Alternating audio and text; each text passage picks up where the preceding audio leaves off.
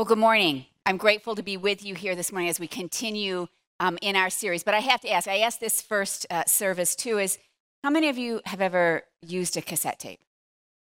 Thank you. Okay, I feel so much better because I still have those, probably know where to use them, but I still have them.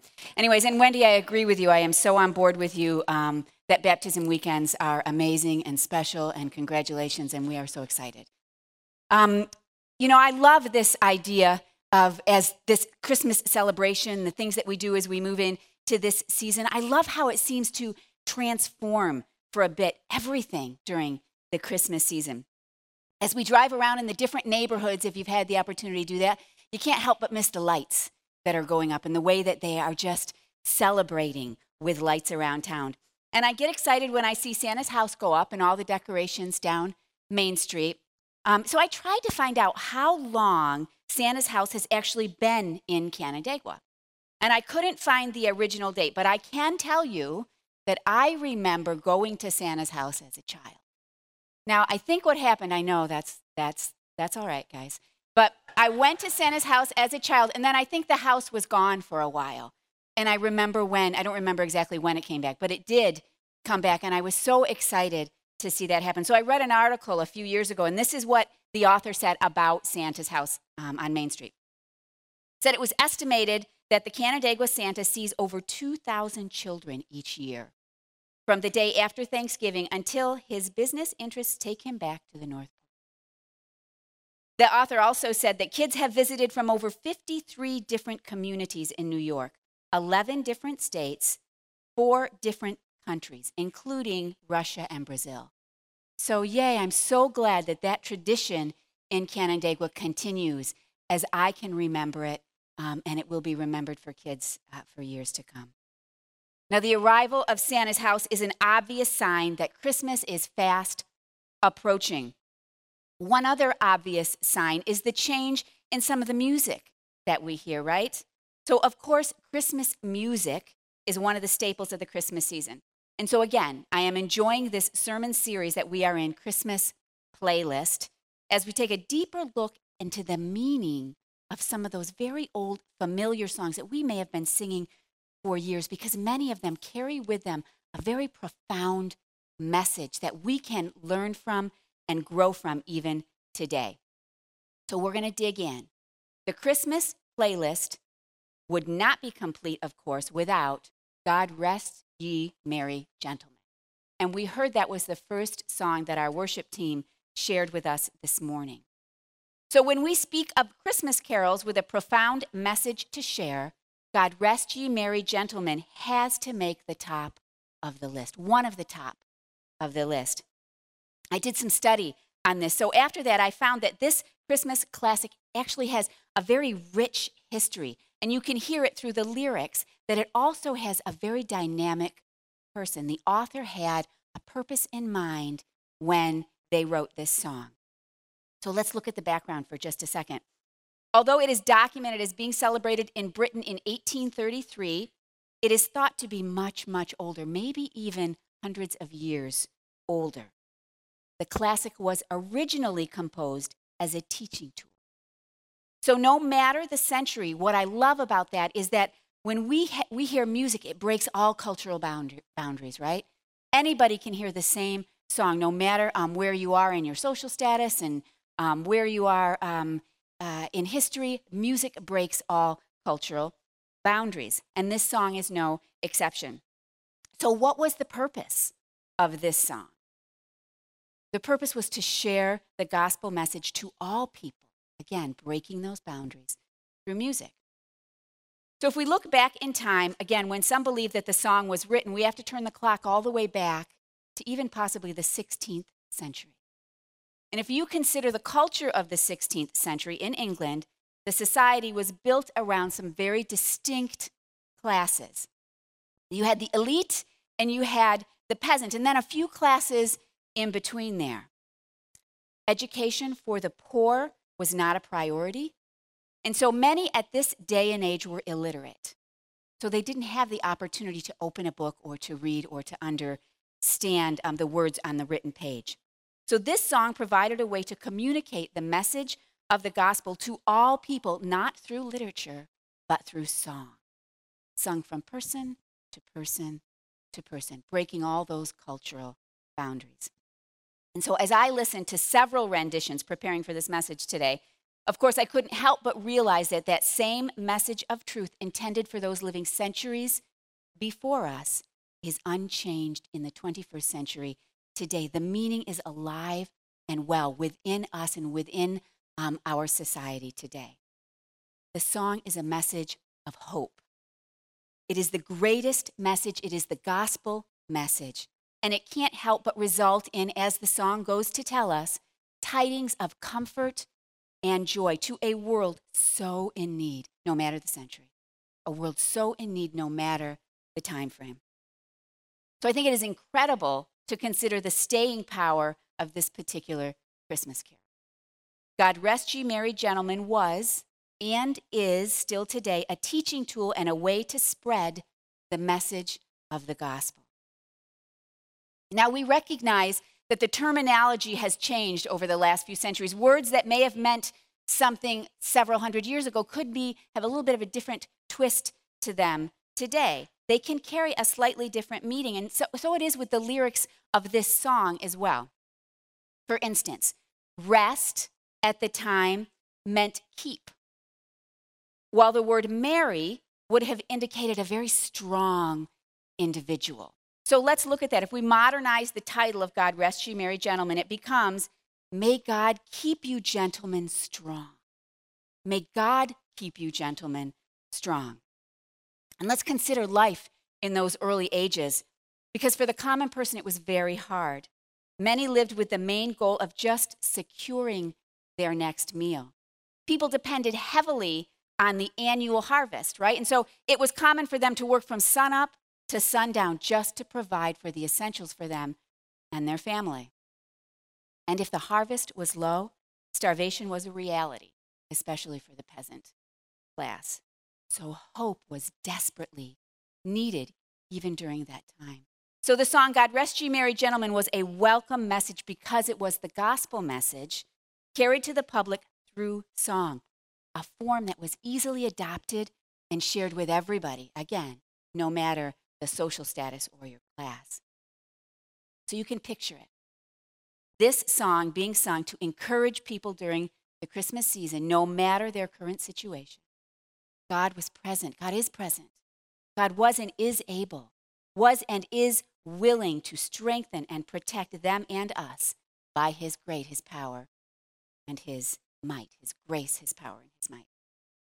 So it makes sense why this song has remained popular even these many years today, because trouble didn't end in the 15th century. And so the message of hope continues to encourage us even today. This carol emphasizes the power of Christ and what his arrival means to all who will embrace him. Now, the carol truly became popular when it appeared in Dickens' rendition, A Christmas Carol, in 1843, in his play, A Christmas Carol. And I find this really interesting.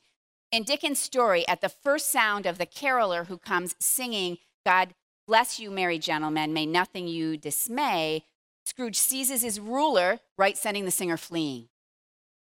They're afraid for what Scrooge might do. His name certainly complements his character. But Dickens had a purpose in mind in choosing this song. This song, again, a song that shares the gospel message so clearly. It makes perfect sense that this song would become so closely associated with this particular story, a story of hope and a story of redemption. Story of redemption in the life of this character, Scrooge, who was a hate-filled man. Who, and don't let me spoil it for you, I'm sure you've seen the movie, right? Who found transformation of all times in his heart on Christmas Eve. He would wake from this harrowing night, but he would wake a changed man full of joy and love for his fellow man. So we look at the song's lyrics and learn from it today. And I have walked away after studying it for just a little bit with a new appreciation, not only for this song, but for many of the songs. that we sing at Christmas time as we think about the words and the story and the message that they present to us. So after the familiar opening line of the song, it begins with a call to remember. Christ our Savior was born on Christmas Day. A promise from the Old Testament had been fulfilled. Christ born is our salvation. The song continues to outline the birth of Christ, the babe Jesus born in a manger to his mother Mary. The shepherds are told by an angel, and they rejoice, and they visit, and they rejoice at seeing the Son of God actually with them. And the song ends with a challenge to sing praises to the Lord. Listen to this last stanza. It says, "And with true love and brotherhood, each other now embrace. This holy tide of Christmas, all other doth deface. O tidings of comfort and joy." This news was greater by far than anything else that they could have understood or heard. Greater as the gospel message brought hope in their lives.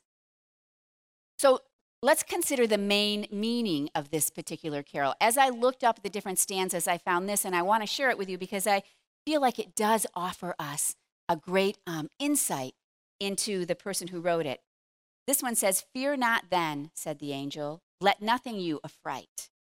This day is born a Savior of a pure virgin bright, to free all those who trust in him from Satan's power and might." It's a message of hope and a message of freedom. The birth of Christ ushered in his redemptive work on the cross for each and every one of us, and the victory that he provides through his resurrection for each and every one of us. Those who turn to him for salvation genuinely can now walk in his power, walk in his strength, walk in his ability to overcome, because he is our conqueror.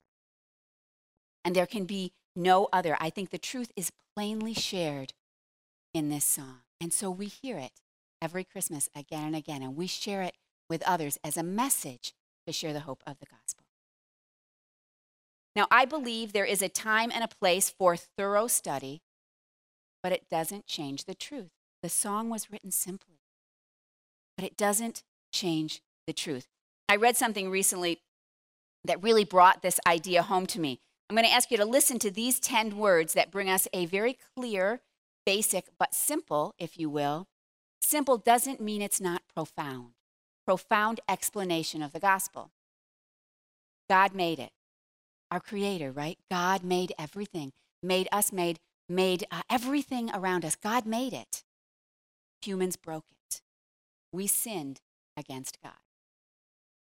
Jesus Christ fixed it, because Jesus is the only way. Profound but simple, right? God made it, humans broke it, but Jesus Christ fixed it as he gave us the opportunity now to be in right relationship with God the Father. Jesus' birth, death on a cross, and his resurrection brings us back into right relationship with God the Father. So what then is our response? Listen to what Peter teaches us. This is in 1 Peter chapter 1. "And if you call on him as Father who judges impartially, according to each one's deeds, conduct yourselves with fear throughout the time of your exile." While we wait here for his return, we must live as those saved by our Creator. God made it, we broke it, but Jesus fixed it. And so we can move forward. The verse in Peter calls us to acknowledge God as God and Christ as Lord, and to live holy lives in and through him. So again, what is our response? We ought to live in awe of him, desiring to walk not on our own, but rather in his strength and his power. Christ's coming and finished work should call believers to live in awe of God and desire to live to give their all for him. Let's look at another line from the carol today. It reads that Christ came to save us all from Satan's power when we had gone astray. We have all gone astray at different times in our lives, every single one of us. Well, how could we not give our all to him who gave his all to save us? Look at this verse from James 4:7. Submit yourselves therefore to God, resist the devil, and he will flee from you. We are all vulnerable without Jesus, every one of us. We are all rescued through Jesus, every one of us. And we are all a new creation in Jesus if we call on him, every one. I'm going to ask you to listen to a very familiar verse, John 3:16. God so loved the world that he gave his only son, that whoever believes in him should not perish, but have eternal life. Because of the reality of Christ's coming and his saving work, again, that I love this, that is plainly and really richly described in that verse in John. James writes that believers have been granted the ability to resist the devil as they submit and draw near to God.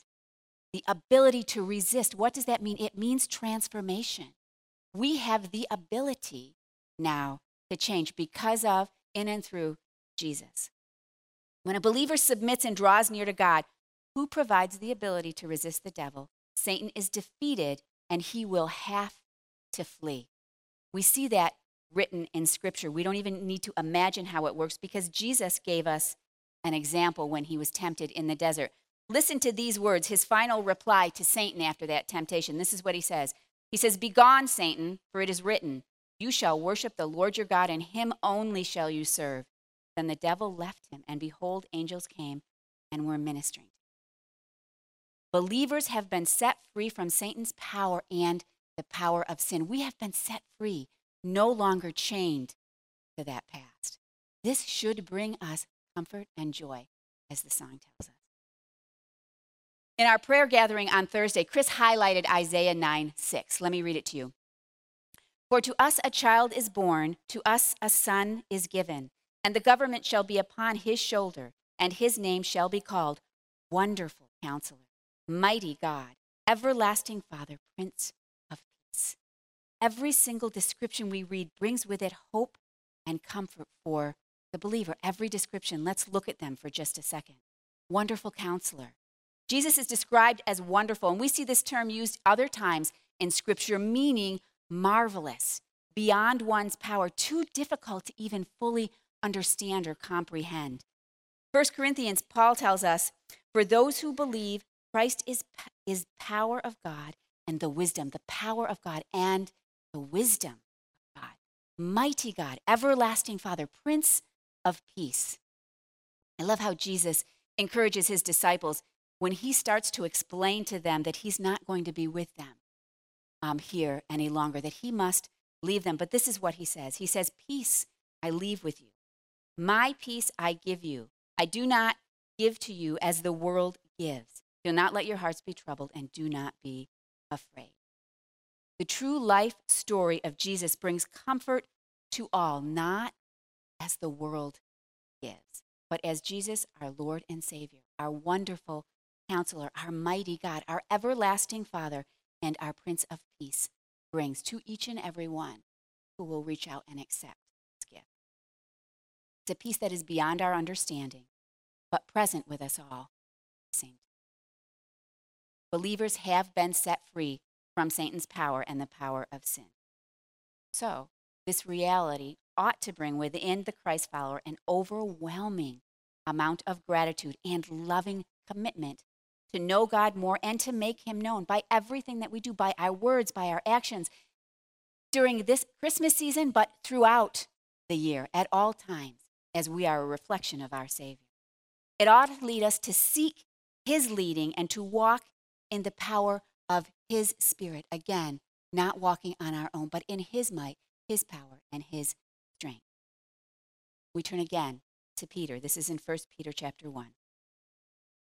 "Knowing that you were ransomed from the futile ways inherited from your forefathers, not with perishable things such as silver and gold, but with the precious blood of Christ, like that of a lamb without blemish or spot. He was foreknown before the foundation of the world, but has been made manifest in the last times for the sake of you, who through him are believers in God, who raised him from the dead and gave him glory, so that your faith and hope are in God. True meaning of Christmas is the celebration of our Savior, Jesus. In this verse, Peter reminds us exactly what it was that Christ did for us. He humbled himself, and out of love, he shed his precious blood. And I love the way he writes this, which is considerably higher value than silver or gold or any commodity that we might be able to grab hold of. With his blood, he purchased us and set us free forever. His precious sacrifice, as Peter describes, is the lamb without blemish or spot. I love that description. It's not a new description.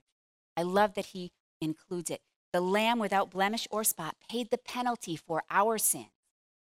And that comparison, again, to the lamb is not lost to Peter's listeners or his readers. They would have understood the analogy.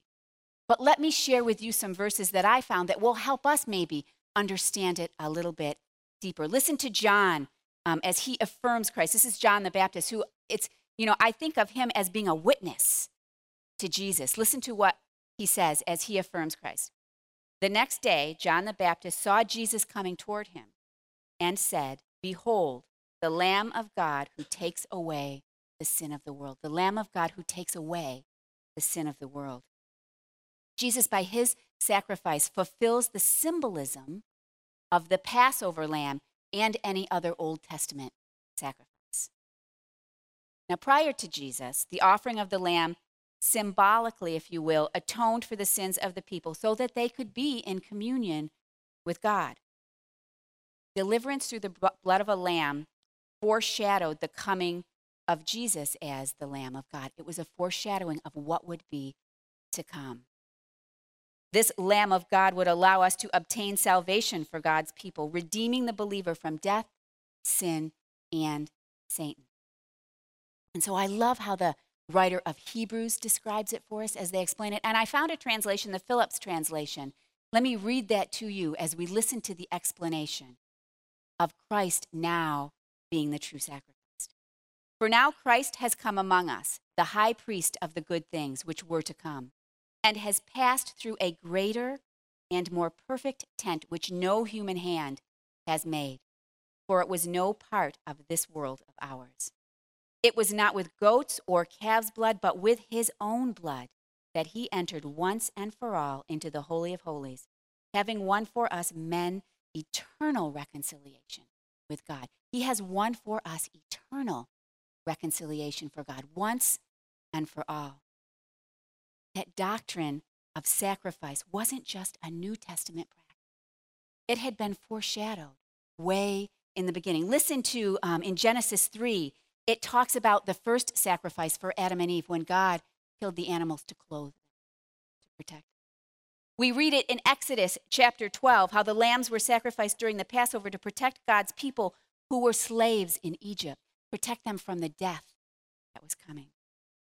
In Isaiah 53, the Messiah is presented to us as an innocent lamb, which is why John the Baptist, upon seeing him, points to him and proclaims that he, Jesus, the Lamb of God, who takes away the sin of the world. He, Jesus, is the Lamb of God who takes away the sin of the world. Scripture is full of these references with Jesus as the Lamb or as the sacrifice. In fact, we can even turn to Revelation, where in heaven we sing, "Worthy is the Lamb." From Genesis to Revelation. The blood of the Lamb foreshadowed the coming of Jesus as the Lamb of God to obtain salvation for God's people, redeeming the believer from death, from sin, and from Satan. The most precious gift of Christ is seen in his coming and dying on our stead on that cross and being resurrected for our salvation. The most precious gift, greater than silver, greater than gold, greater than any other commodity we could imagine.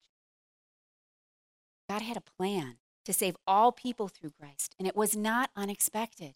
He had a plan that was not unexpected, even if to some in every generation it is unrecognizable or unappreciated. or even unacknowledged. It does not change the truth, and it does not change the plan. God's plan to save all people was established before the foundation of the world. So what of all of this for the believer? Christ's coming and finished work should encourage believers to continue to place their faith and their hope in him. The good news is that from Christ's birth until his second coming, people have the opportunity to find salvation in him. We have the opportunity to take that step. Whether you're watching online, whether you're watching throughout the week, whether you're here with us even this morning in service, we have that opportunity because Jesus provided the way. Jesus provided the only way to salvation. The good news is believers today can walk in the power of the Spirit, free and with the hope of his provision for today and ultimate salvation when he returns to take us home. This is good news indeed. And so our carol proclaims, "O tidings of comfort and of joy." Good news to a world, to a people in need no matter the century. I invite you to listen now to a translation, again from the Phillips translation, words from the Christmas account found in John 1. At the beginning, God expressed himself. That personal expression, that word, was with God, and he existed with God from the beginning. All creation took place through him, and none took place without him. In him appeared life, and this life was the light of mankind. The light still shines in the darkness, and the darkness has never put it out. He came into the world that he had created, and the world failed to recognize him. He came into his own creation, and his own people did not accept him. Yet, whenever people do accept him, he gives them the power to become sons of God. So the Word of God became a human being and moved into our neighborhood. The Christmas story in John 1. The Word of God became a human being and moved into our neighborhood. So here's the simple truth. Christ's coming and finished work should call all believers to live in awe of God and to desire to live, to give their all to God. Christ's coming and finished work should encourage believers to continue to place their faith and their hope in him. When we understand the power of Christ and what his arrival means to all who embrace him, all who have the opportunity to accept him, centuries before and time to come, it's easy for us to truly sing, "God rest you, merry gentlemen," or "May God keep each of you strong," because it is within his power that we remain strong. The story, the gospel, teaches us.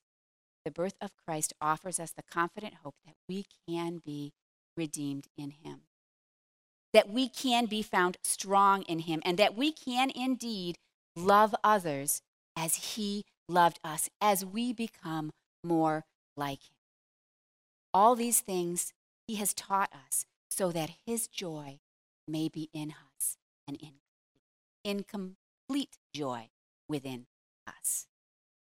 Again, all of this is only possible by the power of Christ, ushered in by our Savior's birth, allowing us to sing, "God rest you, merry gentlemen, let nothing you dismay.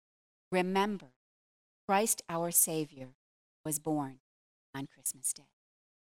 When I first visited that little house where Santa was, I didn't understand everything behind the Christmas season, but I would come to learn through people sharing the message with me, people like you sitting here, caring enough for me, loving me enough to help me to understand that there was a truth and a hope far greater than anything I could ever imagine, far better than any silver or any gold.